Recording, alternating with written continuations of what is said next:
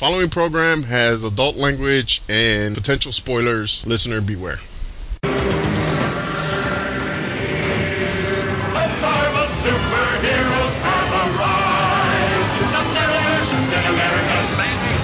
Four.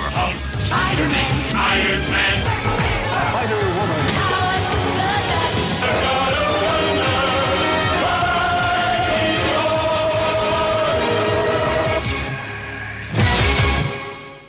Welcome to the Marvel Superheroes Podcast. I'm your moderator, Diablo Frank. Here with me is Illegal Machine and Mr. Fixit. Hola. This week we're going to cover Iron Man is Born, which is really more Illegal Machine's territory, am I right? You are right. Mr. Fixit, we spent the origin episode talking about how Mac got interested in Iron Man. Where were you first exposed to the character? The movies. Absolutely the movies. You read the comics. Ah, dude. What Mac would read, maybe I read some of his stuff. I did not buy Iron Man comics. You read, like, Civil War and stuff before the movies ever came out. Yeah, but dude, that wasn't an Iron Man exclusive story. That was Iron Man in the universe. I'm talking about, like, just straight Iron Man story. I remember trying to borrow that, everyone kept telling me to read Armor Wars or something. And so I remember trying to read that because I've never really read anything about his world. Anything that I've read about Iron Man, he was always in the Marvel universe or within a team base, but it was never been just about him. So when I read this first issue, it was kind of interesting because I really didn't know that much about him except for the movies. Out of all of your time reading a comic books, where's the first place you remember seeing Iron Man in? I would hate to say the Exo Iron Man crossover. I forgot that ever happened. That happened? Yes. I think that was the first time I actually read an Iron Man, because I can't think of... When did that happen? Forgotten that ever happened? I'm not even sure that it's not a fever dream of yours. I don't even remember that shit. Whoa. Hey, let me butt in here. There is an Exo Manowar Iron Man video game. Yeah. Oh, I remember the advertisements for that. It was good. Was it? It was okay. Okay, yeah, I have no recollection of that, but we'll go with that. Oh, no, I take that back. I did read the one issue where that character blows his brains out. That is the only comic of Iron Man I've ever written. That was the first one. I believe you actually gave it to me at your shop. I want to say that's my first one, though. I'll tell you my story. Jimco was the only department store I can think of that ever had a spinner rack. And it seemed like every single time I went to Jimco, they had at least one issue of Iron Man. And it was always one of the Denny O'Neil, Luke McDonald issues. And in particular, I remember the cover where Iron Man's in an alley, and all across the wall is this graffiti that reads, "By tomorrow morning, Tony Stark will be sober or dead." And that really impressed me. I thought that was, whoa, this is high stakes here. And I would flip through those issues when I would see them on the Jimco rack. It just seemed too sophisticated for me. Just gotta be honest. I just was too young, and I would look at it, and it's like, wow, this looks kind of interesting. I'm not gonna buy this because I don't think I'm gonna get it, and put it right back on the rack. There might have been some other factor, but that's the only thing I could think of, is I couldn't feel comfortable buying it. But every time I would see it, like in the 3-pack, the one I always saw in the 3-pack was one of the characters, I think it was Tony Stark, in the classic armor, fighting Jim Rhodes in the red and gold armor. Am I thinking about that the right cover? I think it's a black background. You may have that backwards in the Denny O'Neil stuff. Rhodey was never in the silver armor. So I would always see those covers in the 3-packs, and I'd see the issues at the Jimco, and I just never made the plunge. And I think also it might just be because I'm a Luddite. I don't gravitate toward characters that are big into technology. And I think that might have been part of it. He was a guy who put on a suit of armor, and I just couldn't get into it. That Denny O'Neil stuff, it's heralded. I mean, it's some pretty dark shit. Like, that particular issue, I believe that's one where he delivers the homeless woman who he's befriended's baby in the alleyway in a winter storm. Spoiler, I want to read that. I'll be honest with you, of all the Iron Man comics in existence, the ones that I'm most interested in reading are those O'Neil McDonald issues. Yeah, and you know what, McDonald is kind of like the forgotten artist in the Iron Man lore, but I always like this stuff. It's not Bob Layton, but it's good. But McDonald never caught a break when it came to runs, because he's the guy who didn't he follow Layton on Iron Man? He may have bookend, yeah, because I think they came back afterward. And then he had to follow Chuck Patton on Justice League. He had to follow Jim Starlin on Dreadstar. Basically, the only thing he ever got first round on was Suicide Squad. So everybody's like, ooh, Luke McDonald, he's not the guy I really want on the book. He never caught a freaking break, it seemed like. But that looked like really good stuff. It looked very dramatic, very intense. Yeah, the problem is that I think, I don't know how long, that was the Obadiah Stane storyline that ended in issue 200. 100. I don't know how long it lasted, but I'm pretty sure that is a really long story arc. There are other, it took so long that would end up just kind of being backup pages in another story. Like they started running stories concurrently because it was taking so long to develop the overall story. So I think to actually trace the full thing from start to finish, a fairly decent run of issues. It's not a 10-issue miniseries. Like it's a pretty large chunk. So, Mr. Fix-It, no point prior to the movies did you have any interest in Iron Man? No, like I said, I read the Exo Iron Man crossover because I was a big Exo fan, but that was about it. For some reason, all of a sudden, I just had this mental image of Andy Smith, the guy who was kind of Bart Sears' understudy or whatever. Yeah, that sounds familiar. Yes. Yeah, that just flashed in my brain. So maybe that actually was a comic book. Okay, I believe you now. I don't think you're making it up anymore. Gee, thanks for your vote of confidence. Me and my fever dreams. So, but did you become a fan from the movies? Oh, absolutely, yeah. Robert Downey Jr., in my eyes, created Tony Stark. Like I said, I've never read any comic, and I still haven't really sat down and read an Iron Man comic. I'm assuming that's pretty close to what he's like in the books. Am I right, Machine? I think it's pretty close. They take all the best parts of Tony Stark and they put him in the movie. So I think if you went back and you read several stretches, you wouldn't be like, who's this guy? He's not Robert Downey Jr. I think that there are lots of parallels between the two characters. There have been some stretches where he doesn't act like that. Would you recommend like the Armored Wars or anything like that? Yeah, man, the Armor Wars is cool stuff. Again, it's very techy. I mean, obviously the whole basis of it is everybody stealing his technology and him coming and to take it back. So he's kind of got this vendetta from all these people who have knocked off his stuff. Not necessarily knocked it off, I mean like stolen. That's sort of the whole point. He discovered that a lot of this stuff that's out there is his. So he goes on the offensive. So instead of letting all the villains come to him, he starts going after them and taking it to them to get his stuff back. It's good stuff, man. It's fun stuff. I'll recommend some stuff for you later. Cool. When you mentioned Armor Wars too, there are certain characters where I didn't follow them, but they would have those house ads that were so striking that it made you want to at least give them a try. With like Hawkman, he had the Shadow War of Hawkman, and there was this great ad where he's got a Cestus glove on, and there's just these shadowy images with eyes peering out over him, and it's like, wow, I want to read that book. Armor Wars definitely piqued my interest in checking out Iron Man. I love that line about it's time for the Avenger to start avenging or something like that. Yeah. And that they definitely, despite my aversion to Iron Man, that made me want to at least check that story arc out.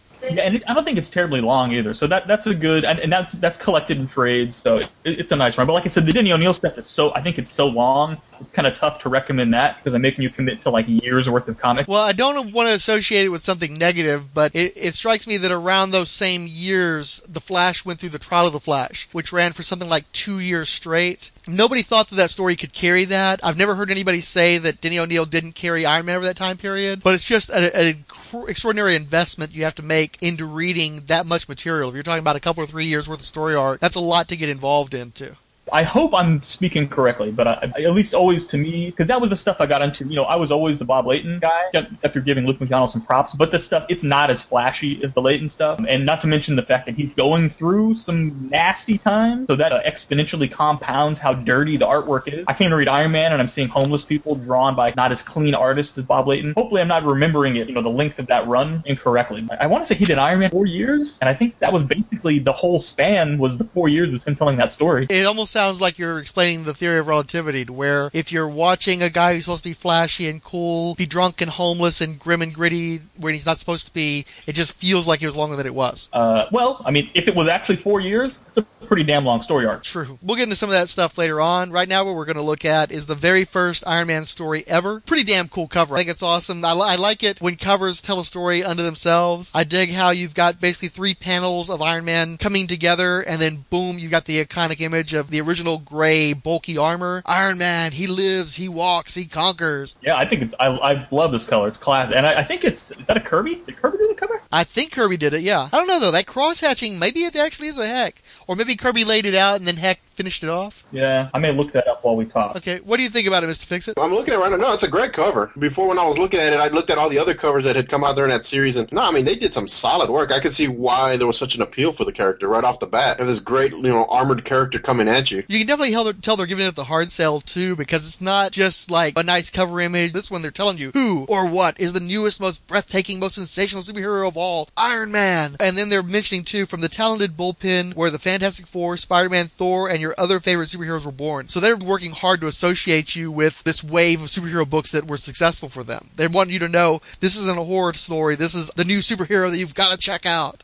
I can confirm cover artist Jack Kirby, according to Marvel Comics. Okay, so looking at the splash page, Iron Man is born. That's another iconic image. I seem to recall, I wish I could remember who first pointed it out to me. There's kind of a vaginal thing going on here. It's Iron Man is born, and he's like coming out of this V-shaped, craggy opening. Then he's vibrating, and he looks like a toy. So what's going on there, Mac? Hey, okay, so I just quit this podcast forever. You just ruined an iconic page of my childhood. I can't get this back. This can't come back now. So that's this is really a weird spot for me to be in. I hate to. Can we turn to page 2? You got any thoughts on that one, Mr. Fixit? It does look like vagina. Yes, it does. All right, and and he seems to be trembling on his way in or out. Yeah, he's vibrating all right. He's got that little probe thing coming out of his shoulder. No, don't talk about the probe. Hey, page 2 though. Wow, look at that. lots of words on page 2, guys. Go check those out. Wow, that's Frank. That was really a good catch on that one. No, I didn't come to that on my own. Somebody has mentioned that in the past. I wish I could remember so I could give them the credit for it. I will say, though, and you made the knock already, but Don Heck is sort of a weird spot. I like Don Heck. I gotta say, since I'm looking at it in the Essential Iron Man, so I'm able to kind of flip through a lot of these Tales of Suspense issues in succession. Don Heck knocked it out of the ballpark in this Tales of Suspense 39. They must have, like you said, really said, Don, we're gonna hype this one up. We're getting Jack to do the cover. We're flashing our Fantastic Four card on the cover, so you gotta bring it, because I think the interiors on this are really good. Oh, no, they are. I'm looking at it on my tablet, and, I mean, the detail is just, when you look at, like you said, the second page, top right corner, and, I mean, there's so much detail on just the computers in the background. It really, I came to the same conclusion. I've seen Don Heck plenty in the past. He's one of those guys who you hated to do a fill-in issue in the 80s. But here, his line is so crisp, so lean, and packing the detail. What I love, too, is like Tony's face. Even in panels where he's really small relative to everything else in the panel, you always have this very distinctive face. He doesn't look like anybody else. Yeah, they do a really good job of making you understand who you're not gonna. He's not just another faceless guy putting on, scientist, right? Like they set him up as, hey, Tony Stark's going to be integral to this character as Iron Man is. I think he has I'm sorry. He has that whole Steve Jobs sweater thing going. I like that. Well, I was going to say Howard Hughes, but yeah, he definitely looks like an iconic figure in the science world. Well, no, I'm just saying he had the turtleneck. It looks like a turtleneck. Yeah, no, he's got a turtleneck under that lab coat. Yeah, but that's a suave-looking sucker. Yeah, one of the first things I noticed is I think in the very first word balloon, the guy says, boy, that guy Stark must really rate. And rate is bolded. You get a 24-hour guard, which I think is hilarious. The word, I mean, that's just some of your 1960s lingo that kind of milks in. That's why I love reading these old comics whenever you can really pick up on the period-centric stuff. Everybody kind of knows Iron Man's origin, but it's been updated so many times. It was kind of interesting to me rereading Tales of Suspense 39 after being so long at how much better this original origin is than all of the others. I'll say the movie is a close second. You'll notice it's because the movie really stuck close to the original 60s origin. They didn't play around at all with it, almost at all, other than obviously nationalities and things like that. It's a really strong origin. I was looking forward to watching the cartoon of this. I wanted to see the Marvel superheroes' origin, and I guess it's because of the Vietnam references that, by 66, Vietnam was a sore subject, where here you could still get some glory out of going to Vietnam. They never even tried to adapt this, though. I was shocked to find that Iron Man's origin wasn't in a cartoon for, decades after this. So it starts out with Tony Stark doing a government demonstration for these transistors that he's developed, which allow you to take something that's maybe smaller, but give it as much power as it would have as it was in full form. So the government's like, oh, this would be great, because we could turn our mortars that are in South Vietnam in the war right now, we can make them small enough for our troops to carry through the thick jungle. So, right off the bat, we're in the 60s. It's Vietnam, right? Well, but that's what's so interesting about this is so many of the stories that they were producing in this time period, they're like, we're going to have a computer, but it's going to be more powerful. It's going to be so much bigger. We're going to have a laser, and it's the size of a city. And this is one of the few instances where you got a sci-fi hook that was true to the actual science. Miniaturization is where it was at, but that's not where they were thinking in the 60s. I'm really surprised at how far ahead the story was, and I'm sure it has to do with with the needs of a superhero. You need to be able to carry that stuff around with you. But this is far and away ahead of a lot of the sci-fi of that period just by thinking small instead of big. So, no, I totally agree. So, so the next scene is they sort of set up who our main antagonist is going to be in this story, and that's Wong Chu, who's this Vietnamese warlord in the village, South Vietnam. So we cut to Tony Stark on the ground in Vietnam with the troops. So, of course, my cynicism, my first thought is, okay, what is he doing in Vietnam? Like, why would the rich guy who builds all this stuff be in Vietnam? And they almost immediately answered that question. He's there so that if anything breaks, since he's the smartest one, he's there to fix it. He's obviously going to be there temporarily, so he's there and he's watching the troops demonstrate this stuff. They get attacked by some insurgents. They use their weapons. They work perfectly. And that's when the famous scene where his foot trips over the booby trap tripwire. Explosion goes off, assumingly kills everyone around him except for himself. He gets shrapnel lodged in close to his heart. Wong Chu's troops pick him up and say, hey, he's still alive. He may be valuable to us as a captor. Let's take him back to Wong Chu and see what's up. That's when they kind of discover who he is, and they kind of show a conversation which, of course, the linguistics of our Vietnamese brothers out there in the 60s were not represented very well. They spoke like cavemen, kind of, which, it kind of cringeworthy, but it was the time, so kind of have to let it go. Don Heck, for the time period, I think is surprisingly sensitive in his illustration of the Asian characters. They're maybe overly accentuated to some degree, but compared to the stuff we were seeing from the 40s and 50s, it's pretty decent rendition, so it's a shame that everybody has to talk like Tonto Sosali. Yeah, oh yeah, all the Russians spoke like that too. I mean, I remember some of these issues where somebody's in the jungle fighting a guy, and they've got just, the teeth are crazy exaggerated. Everybody's got monster Fu Manchus. It's not that bad in this comic. But again, the dialect's a little rough. So anyway, back to the origin. So they start talking about how, look, this dude's done for. We cannot operate on his heart. But let's go ahead and tell him we can and use that as a hey, man, build this weapon for us while you're our captive. And if you can do it before you die, we'll have the surgeon come in and fix you up. So, of course, you're rolling your eyes to that, too. And before I can roll my eyes to that, Tony's word thought balloon is saying, these guys are full of crap. What I'm going to do is I'm going to say, totally go along with it, and then use all the equipment they give me to build a weapon and get out of here. So that's already like twice where I already tried to poke a hole in this just from being a cynic, and they got me like immediately. They sort of beat me to the punch. From there, the story is a little bit the same. Dr. Yinsen, who's a famous physicist, comes in and helps out. But one thing that I do really like in this version of it, which has kind of changed in a few of the other versions I've seen, is that it's very much Tony Stark's idea. He's going to build this suit. It wasn't like Yinsen came up with the idea and was like, oh, maybe we could build you a suit to keep you alive. Tony was already working on it, and then when Yinsen comes in, he says, okay, the jig's up. If I can't work alone, I better at least tell him what I'm doing so he can help me out. Yeah, I like when they try to go ahead and give the guys a little bit more to do in some stories, but with Tony, you really kind of want him to get the lion's share of the credit. I'm glad that Yinsen helped him out. He obviously did some heroic stuff as the story progressed, but it is great that Iron Man is wholly Tony's. Right. So what I did notice was interesting is that he does refer to Vietnamese as terrorists at one point, which I was like, whoa, when you see that word nowadays, it sort of means something else than it probably did back then. I thought that was an interesting parallel that, of course, in the modern day retelling of the origin in Iron Man 1, they're Middle Eastern. So that kind of led me to even, man, it really is a close translation in the movie. Obviously, it's not exactly, but even from reading the word terrorist back in the 60s, I kind of get that feeling, man, the first movie was pretty true to it. If you have to do an update, then it's illogical. It makes sense to change it to the Middle East, not because you just want to swap out races, but because these are the guys that are scary big bad guys in a foreign land currently.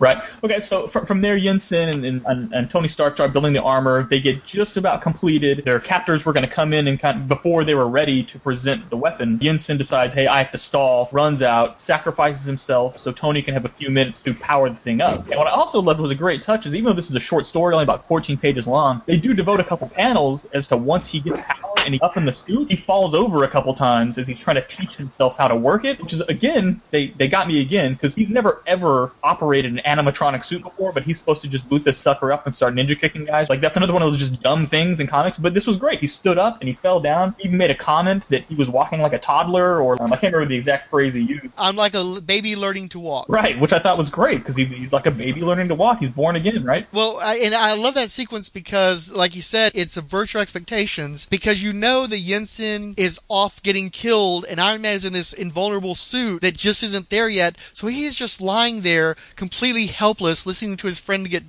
gunned down, and can't do a thing about it. And then, like you said, usually the hero will rise up triumphantly and start smashing a wall and stuff, and here it's like, no, man, I gotta work this stuff out before I can do anything. Yeah, exactly. And then that's when the story, and there was already a little bit of revengeishness to it towards his captors, but that was more sort of like he hated the communist side of it. But I loved the thought balloon after he sort of kind of gets up, he does like a jumping jack after he sort of gets the hold of it. And he says, "Killed the professor, a man who never harmed anyone in his life, murdering swine. They'll pay for it. I swear it. Iron Man swears it."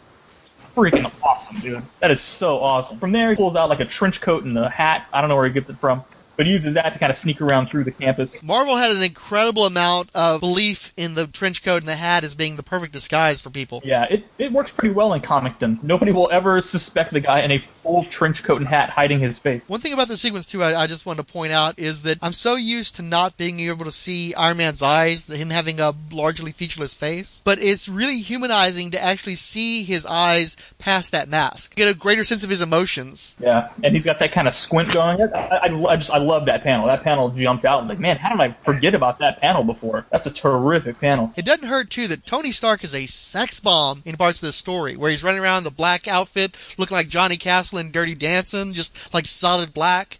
Man, he worked that shit. That guy was a pimp. I should say, so after Yinsen stalled and Iron Man got booted up, they didn't barge in on him and he just beat them up, right? So what he'd done is he actually attached some suction cups to his hands and he used some thrusters that they built into the boots to kind of propel himself onto the roof and kind of Spider-Man to the roof while the guys came in and were like, oh my god, he's gone, and they leave. And that's when he doesn't just come in and start whipping up on him. So that's when he sneaks out, confronts Wong Chu, beats him down, uses what I guess would be the precursor to the repulsor ray, where he reverses the magnetism on these guys' guns, so when they're trying to shoot at him and everything reverses away, they run off. Wong Chu hides, tries to tell all of his troops to go after and kill him with the speaker, and then Iron Man hacks the speaker and basically tells them they all need to Fear the Iron Man. Fear Iron Man, everyone leave. Then he barges in, tries to confront Wong Chu. Wong Chu picks up a filing cabinet filled with rocks, throws it on him, which sort of incapacitates him, and Wong Chu says, okay, cool, dude. That was the single most contrived thing in the entire story, is that he's got a rock drawer to throw at the guy. Look, man, I've never been to Vietnam, so I don't know. Wong Chu says that, okay, fine, I'm going to go murder all of my captives now. Peace out. So he runs out and he gets ready to do that. So Iron Man uses most of what's left of his strength, the power in the suit, to get the file cabinet of rocks off of him, chases after him, and as Wong Chu's running by an ammunition depot, he uses the self-lubricating oil in the armor, sprays it towards the depot, sets it on fire, blows the ammo depot up, killing Wong Chu. And that's sort of how the story ends. I like, too, how he had the little buzzsaw in his index finger that he managed to cut down one of the doors with. Again, the miniaturization. This guy was so far in advance of everybody else in his time. Yeah, and they even called it compressed air thrusters, I think is what they called his little jet boots when he used it to suction cup to the roof. You could see all the little the nuggets there that were put in, because gadgets ended up it's not a huge thing with Iron Man, but he does have his little gadgets, and then which of course evolved into specialized suits. But it's just cool to see it here just from jump. He was already, the little mini saws, the suction cups, the little flamethrower, the repulsor ray,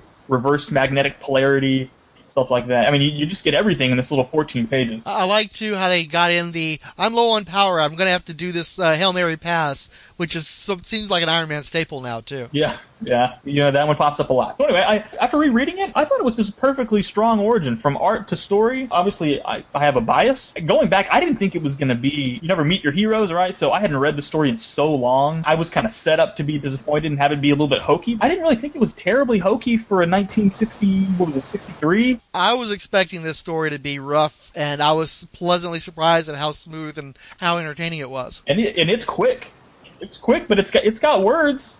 It's not quick for lack of dialogue. Oh, it's definitely got more story in it than an arc would these days. But especially after reading that Submariner story, the pace of this one is just on a different level from that story. So I think there's logical progression and a sense that somebody thought what they were going to do from page to page. Like maybe they actually had the whole story in mind and then wrote it down. All right, Fix It. What'd you think, man? I actually enjoyed it. I thought it was pretty good. Love the artwork. the Origins was, I would say, definitely strong, and I could see definitely the influence in the movie being influenced by this origin. But he has a really good origin. I really like his origins, showing that even he would kill right off the bat. Yeah, that's true. He did. He didn't hesitate. He had to take that dude out. And boy, did he. For some reason, I can't even tell you why I did it, but I randomly bought an issue of Iron Man off the newsstand in the early 90s. I believe it was during the run of John Byrne and Paul Ryan, and I think they retconned it so that he didn't die and he was actually still active, and Iron Man had to fight him again. Yeah, I think that sounds familiar. I'm sure that happened. There have also been iterations that he was working for the Mandarin the whole time. You know, they always try and kind of retcon. Which is a shame, because one of the things that's great is that sometimes,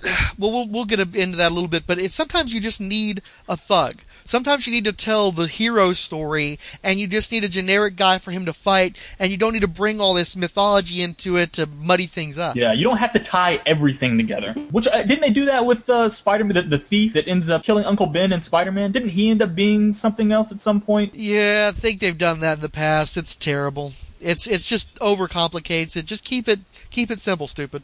I just think if you've seen Iron Man 1 and you liked the origin, yeah, it's pretty close. Even down to the flamethrowers, because he used the flamethrower to blow up the ammunition depot. I mean, it's really close. But I'm not trying to ham it up. I was legitimately surprised at how much better this origin was than I remember it being. I was a little worried.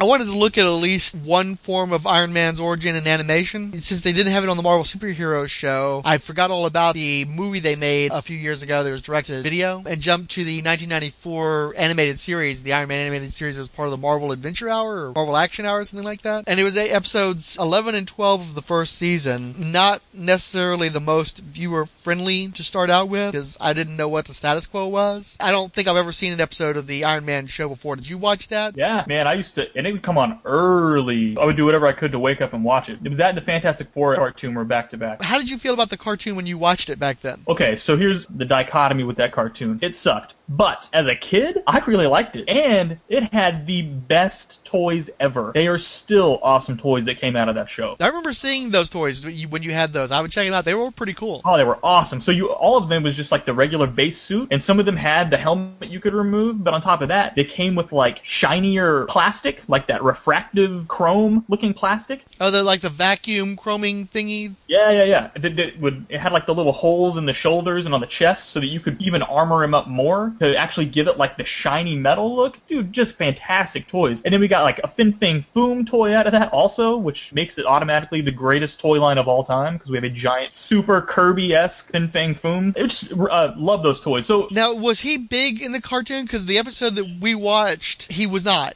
Yeah, he was big. Did he shrink? No, I think he was pretty big, man. There was a scene in the cartoon where he's like slightly taller than the Mandarin and MODOK. What? No.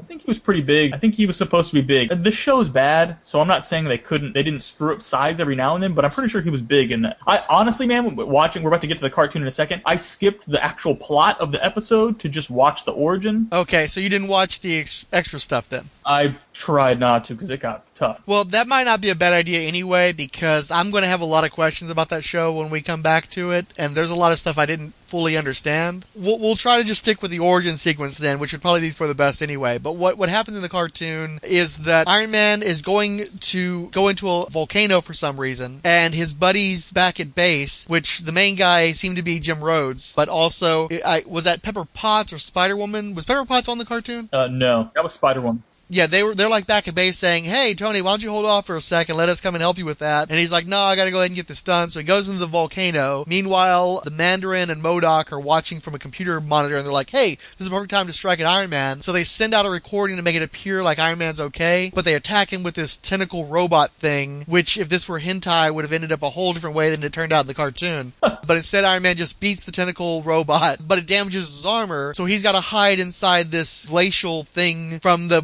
forces of Mandarin trying to track him down for like 6 hours while his armor fixes itself. And somehow, to keep his mind and his body warm under the circumstances, his helmet has to project memories of his past into Tony's mind, which he's fighting with. And that's how we end up having this excuse for having an origin sequence. A 2-episode origin sequence. Well, because they had all this extra stuff. I wish they'd just done the one episode. It was unnecessary. I know, so ridiculous. I do have to point out, too, that at one point Mandarin calls Fin Fang Foom a reptilian jackass, which I didn't think you could do in a cartoon even in 94. Really? I like I said, I skip a lot of that stuff because it's terrible, but just to tell you how terrible that not terrible, but how bizarre that cartoon was, I have 2 words.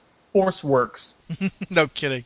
Blast from the past. If you understand that, you're going to be like, what? And if you don't understand it, then your puzzlement is correct. It was a really strange cartoon. Yeah, considering that we're trying to focus on the origin, I'm not even going to bring up the Force Works stuff. That's a whole can of worms we don't need to open right now.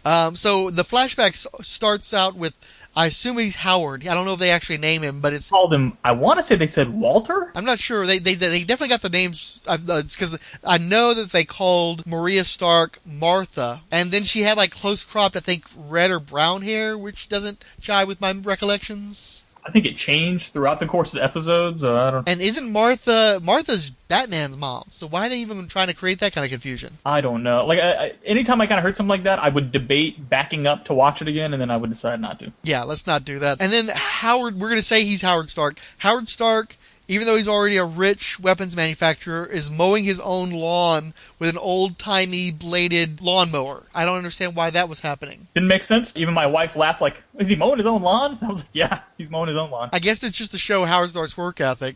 And then Tony rides up on a motorcycle and is like, hey, Dad, I was just doing this other thing. And Dad's like, you were supposed to do this thing. He's like, oh, Dad, no problems. We'll do it. It's all going to be good. So we were establishing that Tony's kind of irresponsible. And then I guess Tony gets a little bit older, and he's supposed to be helping his dad secure a contract with some defense drones.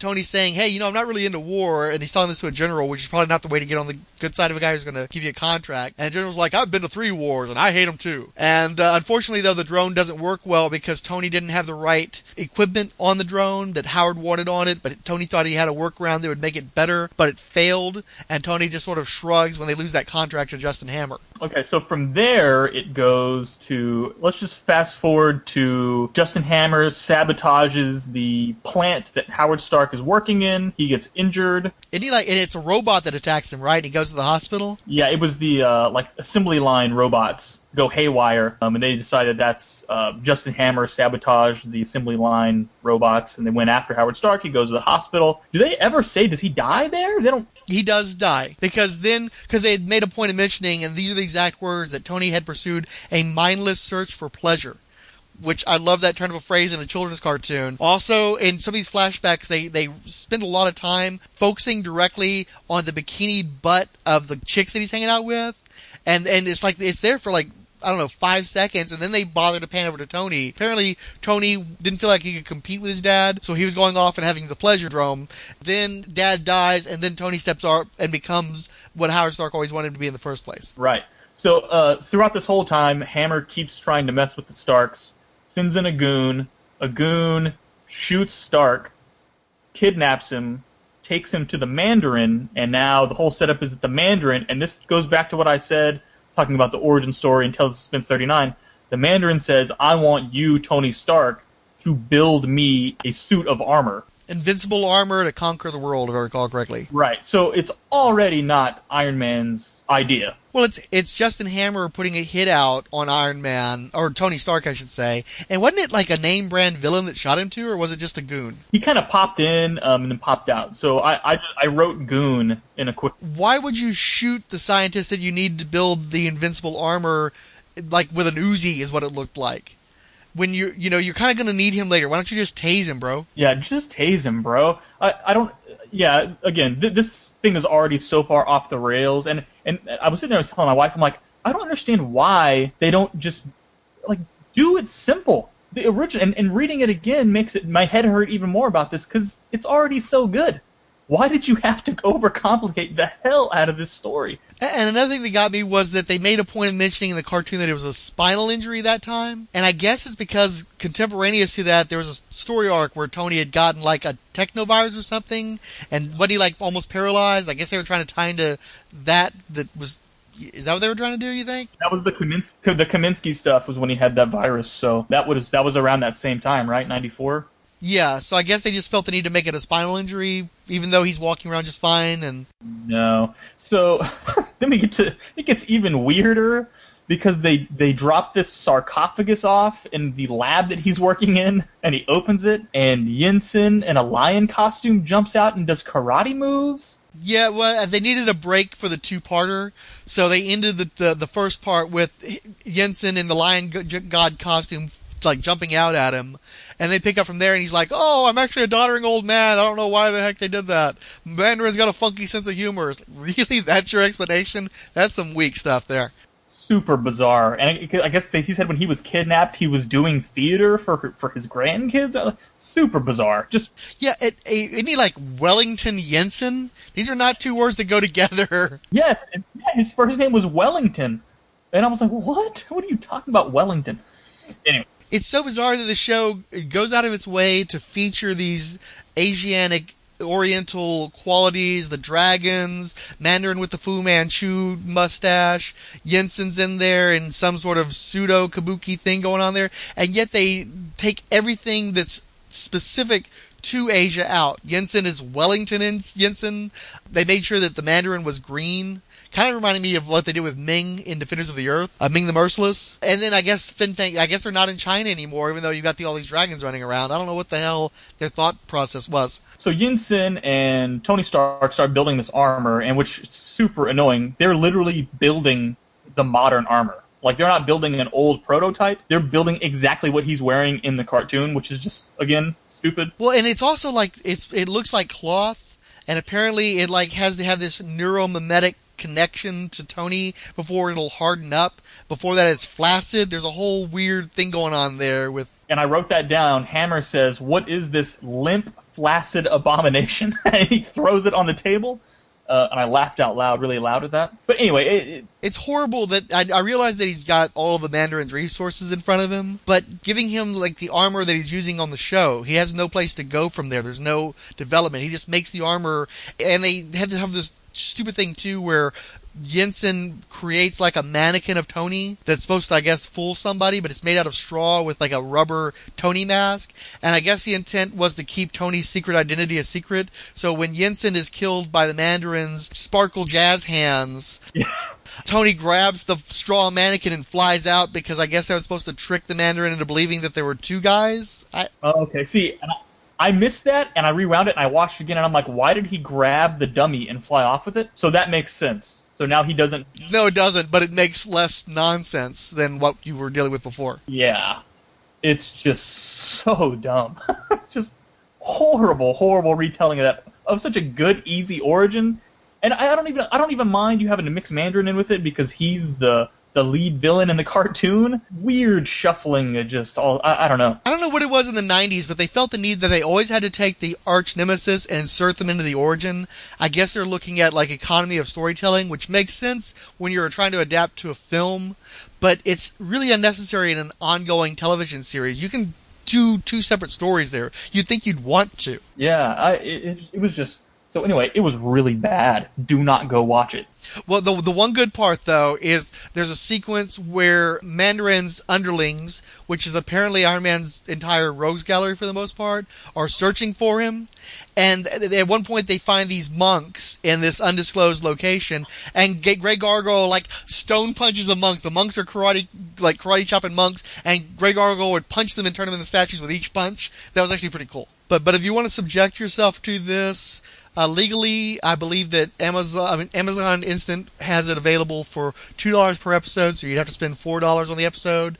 I'm not going to say that there's a free YouTube embed somewhere on the blog. I didn't upload that video, but if you take a peek, you might see something underneath our player, so...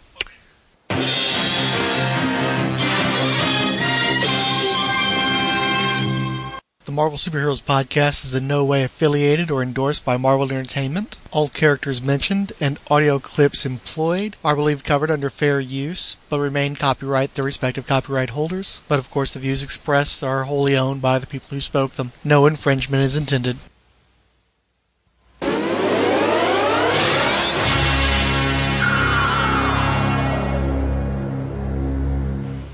Welcome to the Marvel Superheroes Podcast. Fuck ass, hold on. That's That's a new one. No, actually, I've been doing that one for years, dude. I just don't always say it around anybody. I'm gonna have to add that to my lexicon there. Shitheel and fuck ass are two that I say to myself a lot, but I don't always have anybody around when I do it. There's a good reason why.